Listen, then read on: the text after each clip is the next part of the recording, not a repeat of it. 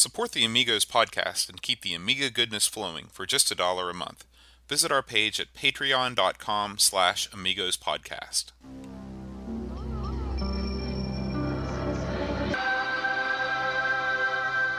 Amiga, the first personal computer that gives you a creative edge. Amigos, the podcast about everything Amiga. Amigos is a proud member of the Throwback Network, your home for quality retro podcasts. And now, here are your hosts, Aaron Dowdy and John Bodovkar Schaller. Hi everybody, welcome to Amigos. I'm John. And I'm Aaron. And today we're joined by a very special guest. We're joined by David Pleasance. And David, if you could sum up sort of your career in computers in about 30 seconds, how would you do it? Well, my career in computers really was predominantly with Commodore. I joined Commodore in 1983 as a salesman. Within 4 years, I was sales and marketing director. And then I had an opportunity and got made general manager of Commodore Electronics Limited, which was the holding company for the group, based in Basel in Switzerland. And I was responsible for 37 countries there. 2 years I spent doing that. And then I spent 1 year as a vice president of Commodore Inc., the US sales company. And then I returned back to the UK as managing director of the UK company. So a pretty diverse and very wonderful career actually within Commodore. I was very blessed. Yeah, it sounds like you've really seen it all, especially from you're the first person that we've talked to sort of from the corporate side of things. What do you think makes selling computers, or at least when you were at Commodore, what made selling computers different then than the way that computers are marketed now? Well, I can only speak from my own experiences, and the reason why I became successful and the UK became successful was that I took a view that trying to sell computers was really boring, because at the end of the day they're either just a piece of plastic or a piece of metal with some keys on it, and it's very difficult to wax lyrical about something that looks the way that they do. So I came up with the concept, from now on we don't sell computers, we sell dreams. And so I packaged the product and sold computers on the basis of what they would do for you. Wonderful graphics, wonderful games. Also, we justified, at the end of the day, our target audience was fairly young children, but in order to justify the expenditure by the parent, we had to make certain that we included things like productivity software. That's why we had Deluxe Paint, and we had word processing packages and so on, which actually justified the expenditure.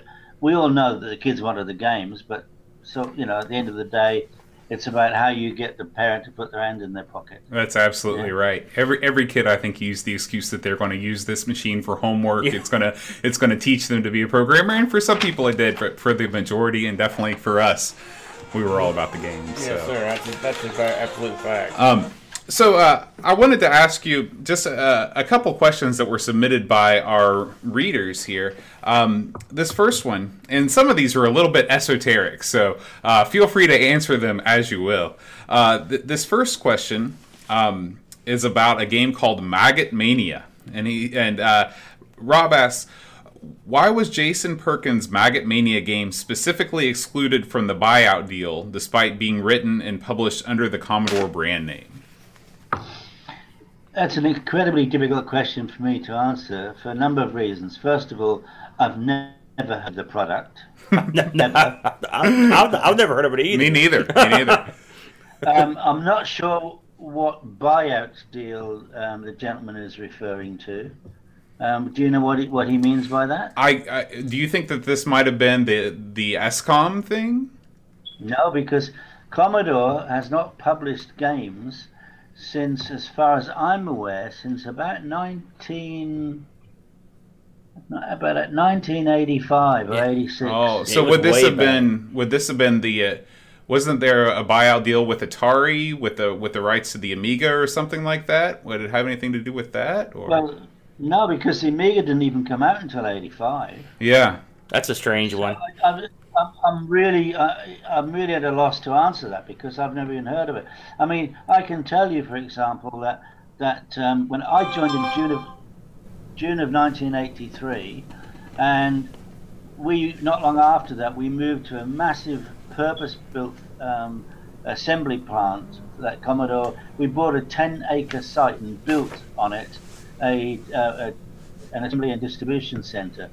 And then a couple of years later, under the wonderful direction of some amazing president, they decided to close it all down. And I was charged with the responsibility of getting rid of all of the unwanted inventory, of which there were hundreds of thousands of pieces of software, VIC-20 and 64 software mostly, lots of it which had been published under the Commodore name, and hardly any of it had actually made any money. well, I bet that wasn't much fun. It was ridiculous, but hey, this is all part of life's rich tapestry, isn't it? yeah. What was it like, in a boardroom where you're working for a technology company and you have hardware that just isn't moving? I mean, is there panic? Are people getting ready to jump out of the window? I mean, what is that atmosphere like? Well, the thing is that with Commodore, they were the purveyors of their own problems. I mean, let me say this absolutely for the record. As far as I'm aware, and I had 12 plus years with Commodore, it's the only company I've ever worked for that never ever had any kind of plan. I'm not just talking about a bad plan. They never had a plan of any kind. Mm-hmm. And they used to stumble from one crisis to the next. It was absolutely unbelievable. So were you basically throughout your entire tenure there just sort of in damage control mode?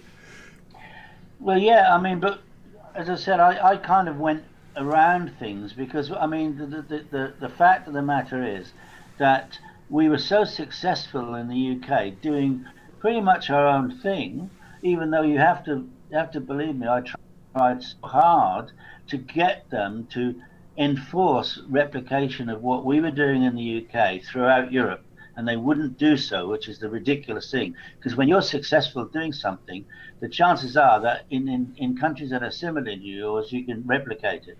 But they were so much doing their own thing. But in spite of that, we were hugely successful and hugely profitable in the UK, and we can absolutely prove that because it was 16 months after the parent company went bankrupt before we in the UK had to declare bankruptcy because we had nothing left to sell. That's unbelievable. Would you? I'm assuming that the UK Amiga was the most successful of any of the European countries, or was that because I've heard Germany mixed in there too? Would you say you guys in the UK were doing the most business? Of the rest of the Europe. Yeah, it's quite a funny story really, because Mehdi Ali used to play the UK off against Germany all the time. He always used to say to us that Germany was outselling us, and I actually always doubted that. And it wasn't until Colin Proudfoot and I decided that we were going to launch a management buyout bid for the whole business. So as part of our due diligence, we got all of the sales figures. And we'd been outselling Germany by a long way for several years. And that wasn't really a surprise to me because, we just did things in a different way. Mm-hmm. Mm-hmm. Speaking of Mehdi Ali and Irving Gould, what did the engineers want to do that Mehdi and Irving wouldn't let them do due to penny pitching? Just to save money. Would they have canned the hardware recycling models like the A500 Plus and the A600 and invested more in the next big thing, do you think? No, well, I think one of the biggest problems is that, people like Dave Haney, who I'm very close with, he was working on products that everybody within marketing had said we could really do with.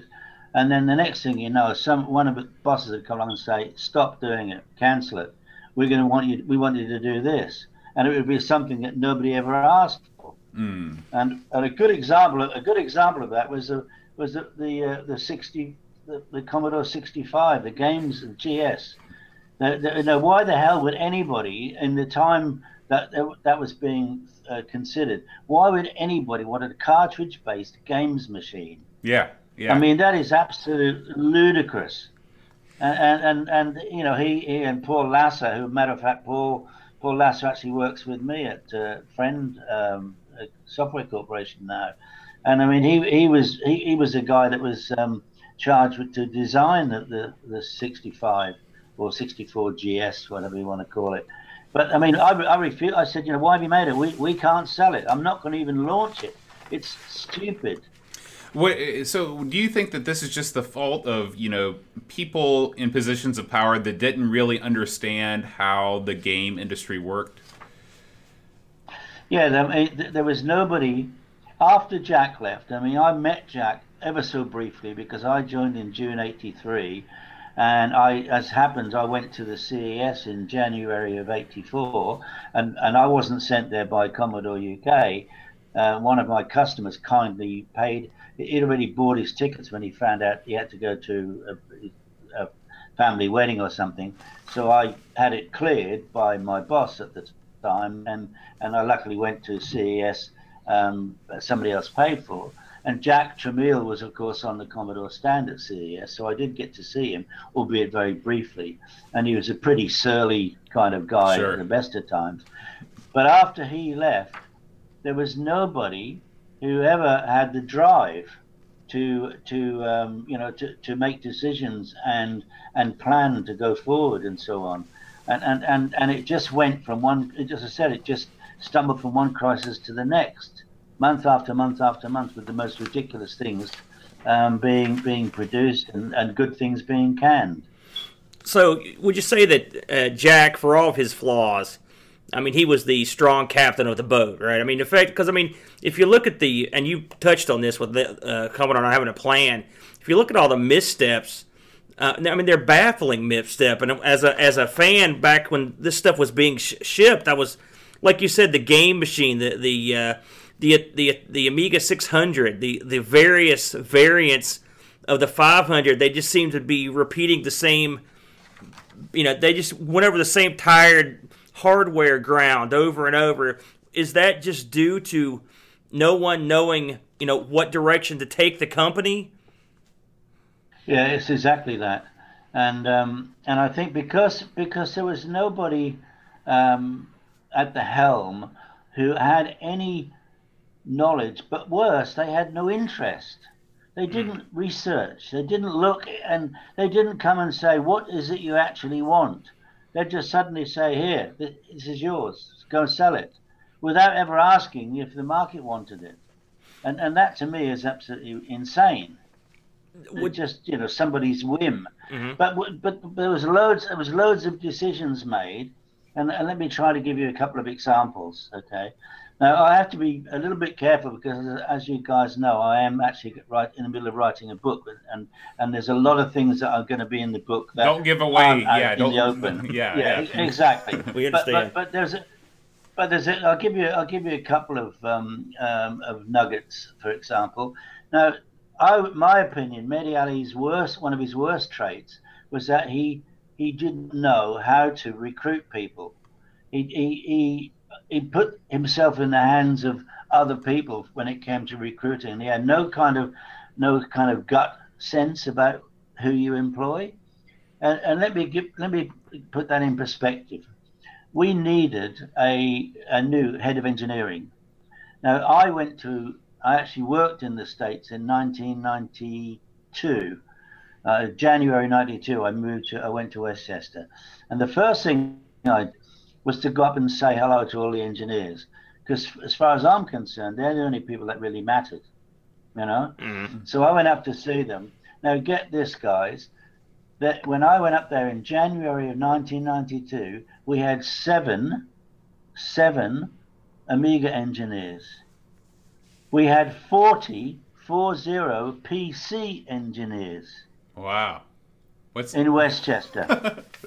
Now, what had happened was that Mehdi Ali recruited a new head of engineering. The guy that he recruited was an ex-IBM.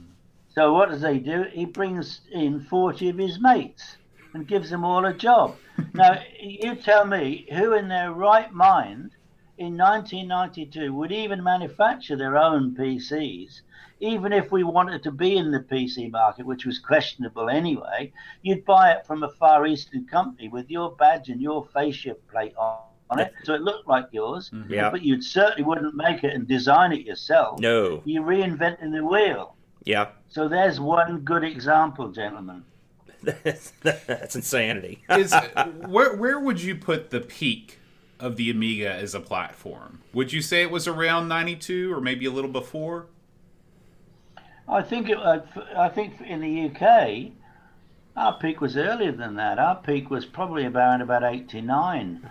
Not long after the 500 was launched, when we started putting all our bundles together.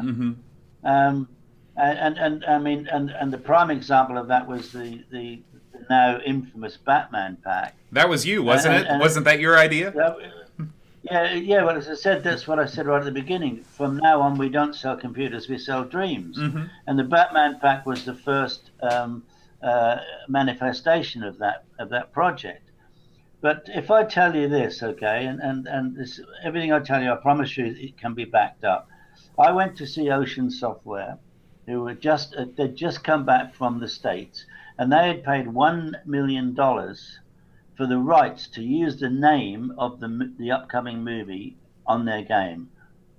$1 million before they even started one bit of coding. So I went to see them and I said, okay, guys, I'm now going to put a proposition to you that you are either going to have the balls to go for, or you're going to send for the men in the white coats to come and take me away, right? I swear to you, this is word for word exactly what happened. So they said, what is it you want? I said, I want to produce I said, what is it that you want? I said, you actually want the same as I do. You want more and more and more computers out in the homes. And they said, looked at me and quizzically. And I said, because for every computer that's in there, out in the home, and then you've got 5 or 6 games that you can sell to it. So the more computers out there, the better it is for you. So they had to agree with that. So I said, what I want to do is I want to put a pack together that features Batman. The fact that there is an Amiga 500 in there is actually going to be incidental. There'll be a picture of it, but we're hardly going to even mention that. It's all going to be Batman, Batman, Batman, okay? I said, and to do that, what I need from you, I need you to give me the Batman the movie in my bundle for 2 months exclusively before you sell it as a product over the counter on its own. Oh. I said, I want to pay you very little for it, and I only want to commit to 10,000 pieces. So the first thing they said was, send for the men in the white coats, come and take me away, which is what I was expecting them to say. But anyway, they said, look, David, we have a couple of concerns. They said the first concern is that we believe our dealers are going to be upset if we give you that product for 2 months before they get it. And I said, yeah, they probably will be. I said, my guess is they'll be upset for about 48 hours. Because when they start selling a £400 product instead of a £40 product, I don't think they're going to be upset for very long. All right? So they had to agree with that. And they said, the other thing is, David, they said, we've estimated it is going to cost us $1 million to produce the game. So that's $1 million we've already spent plus $1 million that we're going to have to spend. And they said, so we've worked out the volume of sales that we're going to need to make. And we are afraid that this action of yours will affect those numbers. And I said to him, well, remember, I've got a massive advertising budget, much bigger than yours, and that's all going to be advertising this pack, which is your product. So anyway, they had the guts to go with it, and I'll always be thankful to them for that. They had the balls to go with it. Now, the net result is, let me just finish. The Sure. net result is that their dealers were upset for 48 hours, and then they were starting to sell lots and lots of Batman packs. They actually, as a company, they sold 5 times the best volume they'd estimated. And I didn't take 10,000 pieces from. I took 186,000 pieces, because that's how many Amiga Batman packs we sold in 12 weeks to Christmas. Wow. Yeah. 12 that weeks. had to have been the best week for the platform in its history. That is incredible. That is truly incredible. That's absolutely true. Mm-hmm. But see, so that's what I was saying to you before about I'm going to Mediali and saying, for God's sake, why aren't we doing what I'm doing? Why aren't we doing it in Germany, in France, in Italy, in Spain? Mm-hmm. And I said, first of all, we can get even better deals because the volumes of the software that we're buying will be increased, so we get an even better deal. When we do the packaging, we get it done in multiple languages. It's so easy. We can have one TV advert for the whole of Europe, just done in each of their own languages. So it's much cheaper. And they never did it. Were they just thinking about the Amiga as still, strictly a competitor to Big Blue and Apple? I mean, were they thinking of it as a computer more than a games machine, which is where the money was for you guys, obviously, as a games machine? Yeah, I mean, I can't tell you what was in their thought process, because frankly, I don't think they had a couple of brain cells between them. So I can't really answer that question. I just don't understand. We never had volumes of 2000s and 3000s and 4000s, never of any substantial volumes. We were terrible in the PC business, so what do you want? Why don't you play to your strengths? Right. You mentioned earlier that those fellas seemed almost disinterested or uninformed about what was going on. I mean, now stop me if I'm wrong here, but as I recall, I remember hearing that these guys were drawing the head guys at Commodore were drawing huge salaries. Did they just not give a damn? I mean, did they just? Yeah. Is that what it was? I mean, they just let it. They didn't care if it even went to the ground. I mean, did they care at all when it went down?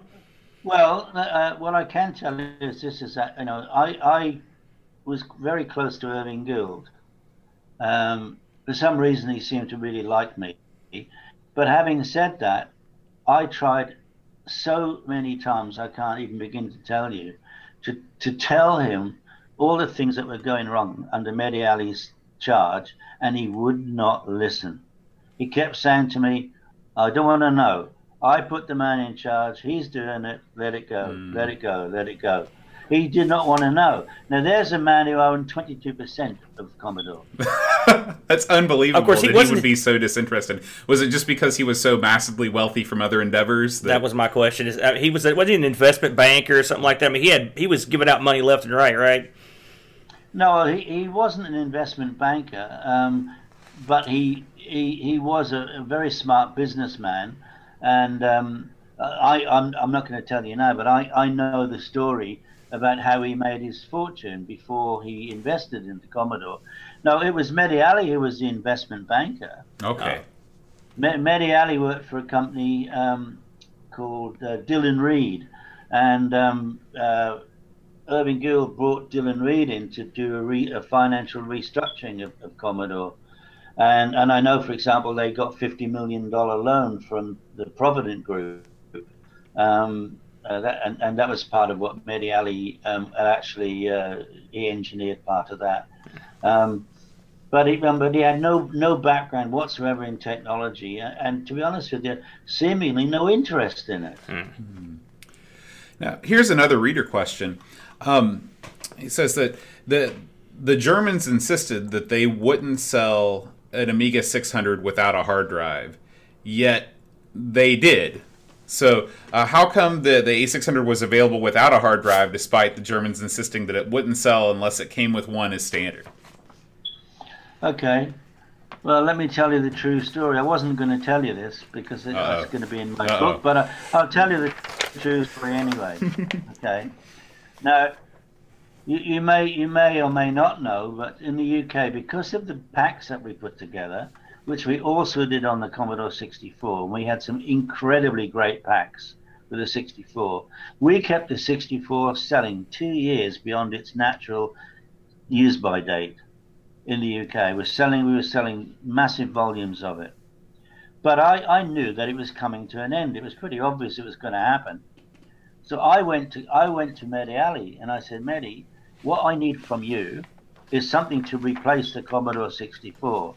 And the best thing in the world would be if we can get a cut down, cost reduced Amiga, an entry level Amiga that you could actually buy and add on bits and pieces to make it up to full spec as you could afford it. So we are going for the same socio-economic group of people that were buying the Commodore 64, but now want something better.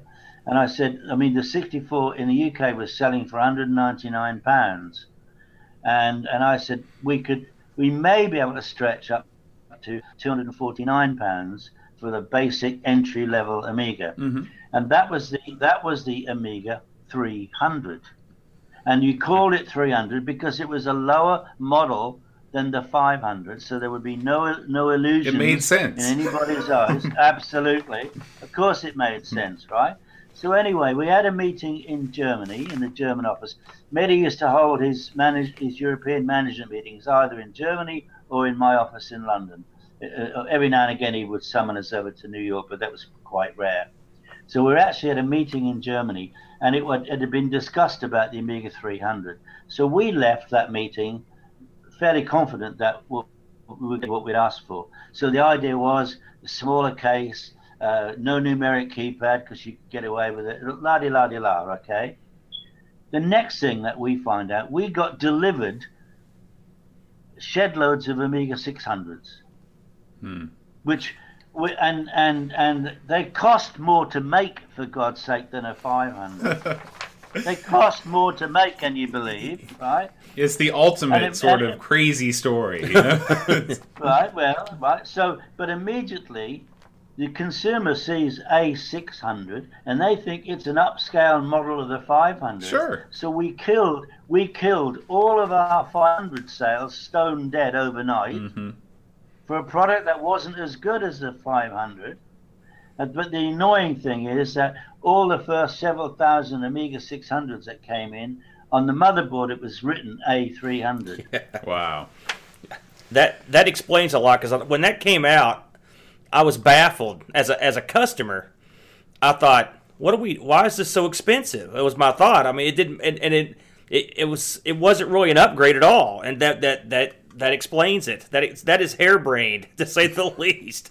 Because it's a discount computer. I rest my case, gentlemen.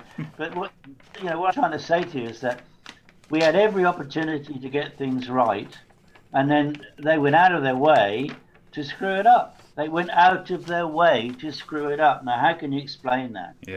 Yeah. All right, here's another question. This one I thought was interesting. So there's a snippet of Commodore-related trivia on the IMDb page for Star Trek IV. Okay, and it says that the computer that Scotty uses to show transparent aluminum was originally supposed to be an Amiga, but Commodore would only provide a computer if they bought it. Apple was willing to loan them the Mac, so that's how it got into the movie. Have you heard anything about that? Is there any truth to that story? What a strange tale. Yeah, I would be very surprised if it wasn't true, because they were so they were so blinkered as a management team. They were so short-sighted. I mean, for example, we tried so hard to get Mehdi Ali to try and woo people in the professional software business, to write for Amiga, and they wouldn't do so. Mehdi wouldn't go and meet anybody. He hated people like Microsoft because he couldn't deal with them, because he was socially and in my opinion, business wise, he was inept. Mm-hmm. And he just felt uncomfortable in front of those sort of people. So yeah, it's a no-brainer that you'd lend an upcoming movie. You'd probably give them a bloody machine. Why the hell wouldn't you? It cost a couple $100, and then you're featured in a movie. It's a free commercial. It's absolutely not rocket science, is it? Yeah. Oh. So I don't know for certain, but I would be very surprised if it wasn't true. I think it probably is true. I mean, of course, we're here in the States. We're back here in West Virginia, and getting Amiga hardware and software here was almost impossible back when it was in the 80s and 90s. It seems to me that the Amiga was. I mean, this isn't. We're not breaking any new ground here when I say the Amiga wasn't advertised well here in the States. It was. I mean, I'm not gonna say it was unknown, but it was close to unknown. Was there ever a plan to try to market, to appeal more to the United States, to try to get that market off the ground for Amiga? Or was it more worthwhile to focus your efforts where you knew you'd be successful in Europe? Well, I actually, as I told you, I went to America. I went as Vice President Consumer Products in '92. And I actually got Amigas into, I got us trading again with all of the major retailers, including Sears. And I got Amiga into Sears. I even actually had designed a special pack just for Sears. Wow. I don't know if you know that. I didn't know right? Now, the reason, I'm not going to go into details because it's in my book, Sure. but there was a very specific reason why we were not trading in the US. And that was somebody else's screw up that previously, but that will come out in the book, I promise you. But anyway, I sorted it all out, and I got us trading again with these people, including Sears. Okay, but then I went to Mehdi Ali and I said, right, for the moment, my job here is done. And he said, what are you talking about? And I said, I've now got us trading with everybody, all the big boys in the US, but I do not want to sell them anymore. And he said, what are you talking about? And I said, Mehdi, you and I both know that we've got the Amiga 1200 to come out very shortly. And if I put any more 500s into these guys, they're going to be stuck with it. And they're going to not want to buy 1200s until they get rid of their 500s. So let's leave them. I don't need to be chasing them. If they want to buy more in and I'm not chasing them, that's their call, right? But you know that when the 1200 comes out, it's going to take over from the 500 big time. So I said, as soon as the 1200 is released, I will come back to the States and carry on where I left off, because that's good commercial business sense, right?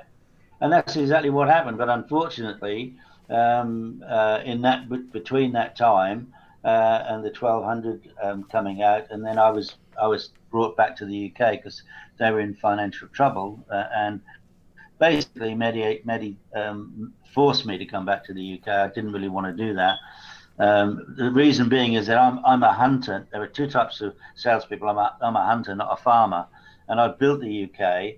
And then when I was given the 37 countries, export countries to look after out of Switzerland, it was fabulous for me. And then the US again is a new hunting territory for me. So I didn't really want to go back to the UK, but I was forced to. I was given no option. And basically on the basis that, look, David, you built it. I know you built that business. This is our strongest country, and we need to get as much revenue as we can flowing in the next few months. Yeah, that makes sense. We got one more question before we talk more about your recent endeavors. This question comes from Chris.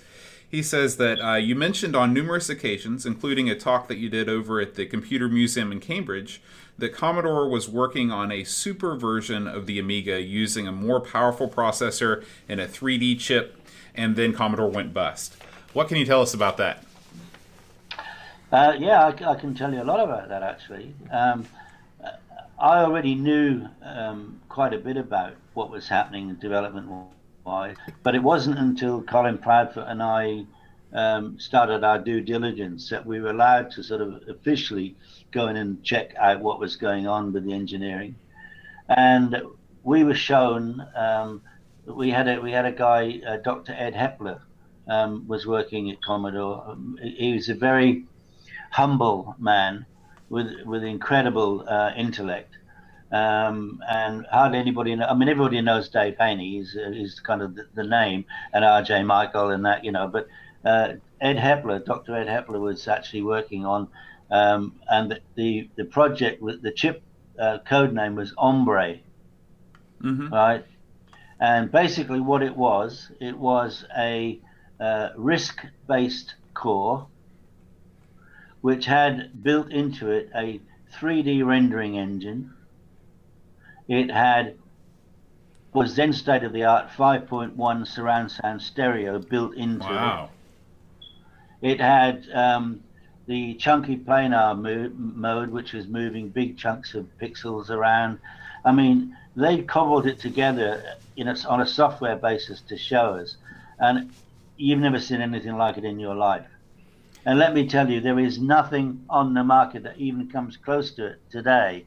And we are talking about 1994. Wow. So, I mean, was it solely because Commodore just went belly up that this thing never saw the light of day? Yeah, because the idiots at ESCOM just let everybody go. They said bye-bye. I mean, the truth is, they never ever wanted the Amiga in the first place. So I don't even know why they didn't just let us have it. They knew Colin and I wanted it. We weren't bothered about the Commodore name, the CBM name. We wanted the Amiga. That's all we wanted. And what they really wanted, but didn't know what they wanted, was the CBM name, Commodore Business Machine. CBM was at one time as powerful a name as IBM was. And for them to get all their PCs badged with CBM would have been really good for them, because the distribution channels were all over the world. They were already set, yeah. Yeah. So, but clearly they had no intention whatsoever of doing anything with the Amiga. And for us, that was the biggest tragedy. Yeah. It's frustrating. Yeah. Let me ask you one quick thing here before we move on. I've always wondered about this. The CD32. I've got one. They're hard to come by over here. But I'd always heard that before they got launched in America, something happened that there was some sort of trademarking issue or something with the technology that there was a dispute over, and there was warehouses full of these things in the Philippines. Do you know anything about this? And do you think the CD32 would have been a system that could have gotten a foot in the door in the States if they'd gotten a good release? You're asking me, do I know anything about it? Of course I do. It sounds terribly big-headed, and I don't mean that, but I know just about everything, right? Again, it relates back to a story I was telling you earlier when I said to you that Mehdi Ali did not know how to hire people. He hired a head of manufacturing, and suddenly it's we're going to close down the Hong Kong plant. We're going to open a plant in the Philippines. Right?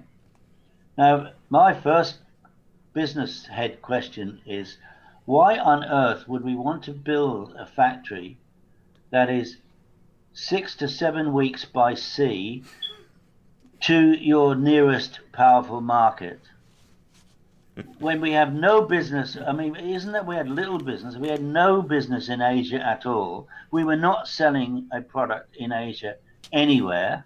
Why on earth would you build a factory in the Philippines? Right?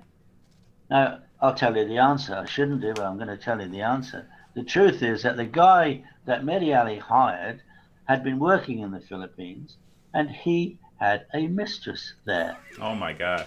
Oh, no.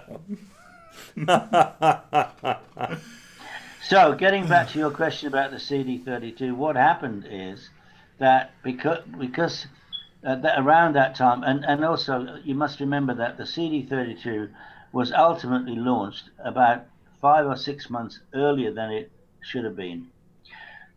In my 12 years with Commodore, the CD32 was the first product that was actually planned and truly designed to be launched and done properly, right? Mm-hmm. To the point where I can tell you that I had a guy from Commodore US, a guy called Chris Ludwig, who was a software guy. I had him come over to the UK, and he was working directly for me, and we were interacting with all of the software developers, all of the great games publishers. And we had given them all CD32 development systems. And the idea was that when we were ready to launch the CD32, we would have fabulous games to launch with it. Okay? Now, the bottom line is that we were coming up to the Christmas market. We'd got massive sales already booked in for our 1200s, for the packs and everything we were selling for Christmas. all of our major retailers had got their orders in place, and then suddenly Mediali decides he wants to launch a CD32 to get the extra revenue on top of this 1,200 sales, right? Which, of course, all it did was to take away from the 1,200 just sales. diluted the market. But the fact of the matter is that we hadn't got any software specifically written for the product. Right? Launched with no titles. So what we got was, we launched it, but they were just ports from 1,200. Yeah. That explains it. Right? Yeah, Okay. Terrible commercial decision. Okay. But getting back to the Philippines, because of the fact that the company was living hand to mouth financially, it hadn't paid for, I'm not sure whether it was taxes in the Philippines or whatever it was, but the Philippines government put a hold on all of the stock and all of the inventory. So that there is truth in the story, but it's to do with the fact that Commodore had not paid some bills. Is there still, do you think, a warehouse full of CD32s somewhere in the Philippines? No, I doubt. I very much don't know. There's not an Atari landfill situation I going remember, on over there. I remember on eBay a few years ago that NTSC CD32 started coming on, and I think they were clearing one out. That's what I always heard. The story I heard. Well, David, let's leave the past and talk about the present now. We are speaking with you on a sort of a browser-based video conferencing app through FriendUp. Tell us about what FriendUp is. Okay, FriendUp stands for Friend Unifying Platform, and this whole thing, what it actually is, it is a cloud and web-based meta operating system, which is an agnostic system, which means that you can run on it. It has its own workspace, and you can run on it Windows and Linux and Mac all together, and they will actually talk to each other, which is a first. Yeah. And conceptually, looking at it from a very simple point of view, let's say that you are a business that were established 20 years ago, 15 years ago. And when you set your business up, the software that you had available was probably either COBOL or Linux. Okay, so you've got your payroll and your accounts payable all set up. But you want to get into the 21st century and you want to use Windows. God knows why you would, but let's say you did. Or you wanted to use Mac, and you wanted to get into a situation where you can talk to your salespeople in the field, either on a smartphone or a laptop or whatever, okay? With the system you've got, you can't do it. So you either throw that all away and start again, which costs a fortune, or with a product like Friend Unifying Platform, our product will sit completely transparently on top of what you've already got, and then allow you to run whatever software you want to run on top of it and alongside it. And of course, our product works on any device. Also, that's a very simple explanation, because in fact we have many vertical markets that this product actually goes into. But the interesting thing to your listeners and your followers is that, of course, this whole thing, the whole idea comes from the original Amiga operating system. Right? It's not called Friend for nothing. Friend, of course, you know the word Amiga is the Spanish word for female friend. Okay? Right. Now, the guy who has actually designed this, his name is Hogna Tittelstad, Norwegian guy, quite a young man, an incredible young man, let me tell you, a great visionary. He apparently, when he was doing all of his studies, he did philosophy and what have you, he was using an Amiga all the time, and paradoxically, apparently I was his hero. Wow. Because I was in the magazines, I was the face of Commodore, if you like. Sure. And it was in all the magazines and so on and so forth. So anyway, what happened to me was that I was invited to be a keynote speaker at the Amiga 30 event in Amsterdam. I was also invited to Neuss in Germany, and also I helped to organize the one in the UK. So when I got off the stage in Amsterdam, having just had my speech, the guys from Friend Unifying Platform approached me, told me what it was they were developing. And even though I have to be honest with you, when it comes to technology, I'm a complete dumbass. I am really not. I am not a technically very good person. But for some reason, when they explained to me what it was they developed, I got it. Mm-hmm. And I could see the potential of this product. Something else that it does, and we're actually working on it now. What we are talking on today, right at this moment, this is called Friend Chat, and it is our version of a video conferencing system. And as you can see, the quality is phenomenal. It's very good. But there's a couple of very, very unique features about this. First of all, I can drag and drop into this conversation. I can drag programs, games, apps that everybody who is on there, can be 8 of us, and they can all work on it and share on it together on screen. Wow. Which is pretty unique. Yeah. The other thing is that you guys all I did was to send you guys a link. You click the link and you're on board. You did not have to register for anything. Oh, it was marvelous. It was wonderful right? to just click the link and have it start up. Right, so now just think about the commercial opportunities of this product alone, Friend Chat. Mm-hmm. Let's say, for example, you are Amazon and you've got somebody browsing a product on your website. What you normally get is you get this little box comes up with somebody typing in, "Hello, would you like to talk to a representative?" And before they've even finished it, you close the box and you've probably left the site anyway, because you get pissed off by it, don't you? Right. But you imagine being able to just suddenly open the window and there be in front of you is a real person speaking to you just like I am right now and saying, "Hi, I know about this product. Is there anything you'd like to know?" And it's a very compelling product all on its own. You don't have to register. You don't have to sign up for an app. Right. This is obviously it's a commercially available product, but is it going to be marketed to individuals or is it entirely sort of enterprise focused? What it is, we are going to be launching it as a open source. Oh, okay. It's going to be for everybody. But at the moment, we're very close to release candidate 3, which I'm guessing will be maybe even next week. We can release candidate 3, and then after that will be version 1, which will be the first commercial product.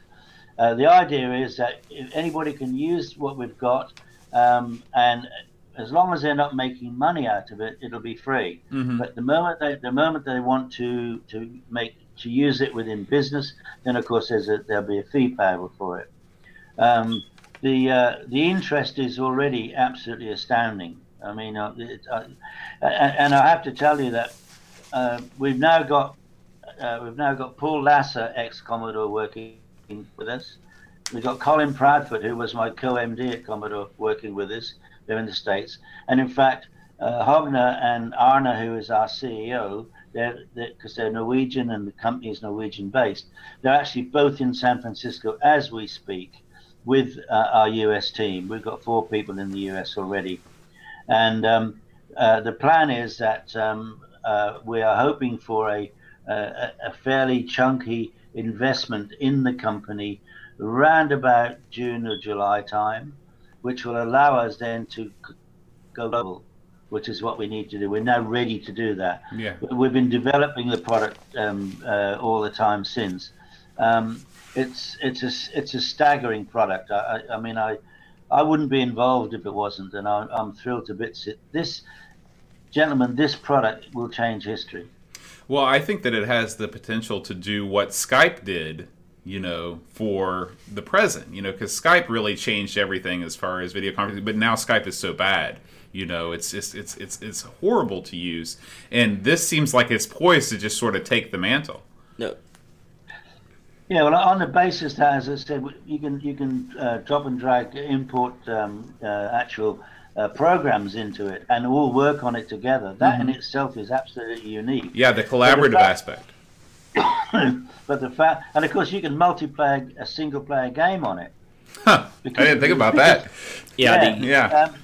But just imagine that one of the things that one of my missions in life, and this obviously applies to you guys, is I want to bring under one umbrella, using FriendChat, all of the around the world, all of the Amiga Facebook groups that there are. Mm-hmm. You imagine all coming together. They still keep their own identity, but they can all work under one umbrella, and they can talk to each other around the world and exchange games and everything, all using this system. Oh, I think that would be fantastic. Yeah, and I have to say, I hadn't heard of this until I started doing a little research for the show, and I signed up for the beta on it and was looking at it, and the potential for, and I'm not just saying this. I mean, I read the bullet points, and it's quite amazing. I mean, if it could do everything it says, it's gonna be something special. Because it's like Citrix mixed with like VirtualBox or Parallels or something like that, mixed with the collaborative nature of Google Docs. It's great.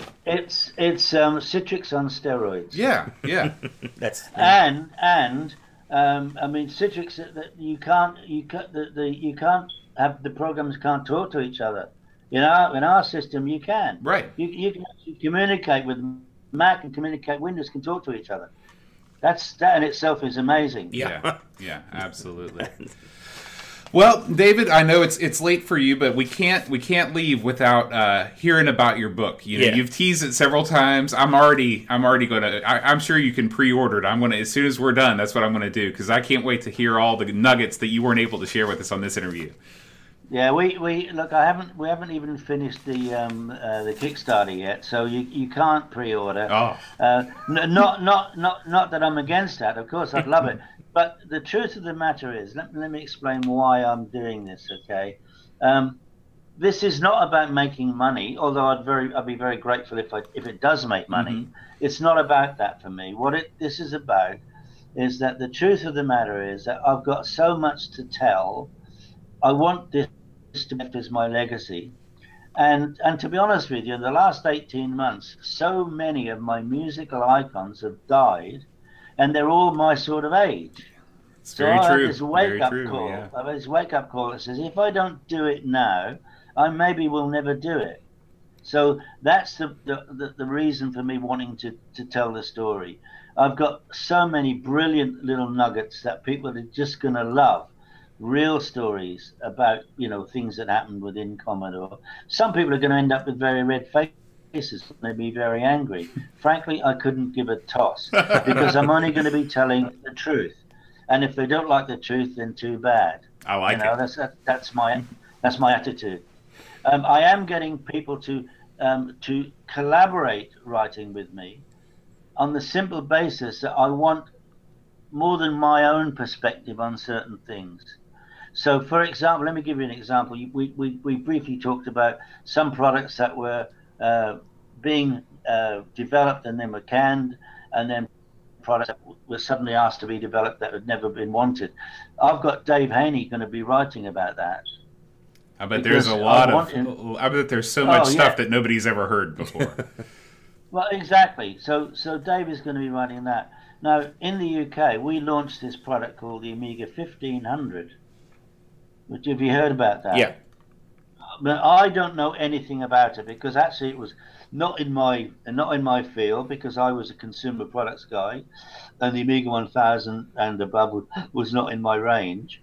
But the guy who actually did put that together, Kieran, who used to work for me, he's going to write and tell the story about that, how that came about. So it's really more than just a tell-all book where you air a bunch of dirty laundry. This is going to be for fans of the platform that are interested in the hardware and the stuff that never came out. This is going to be a treasure trove.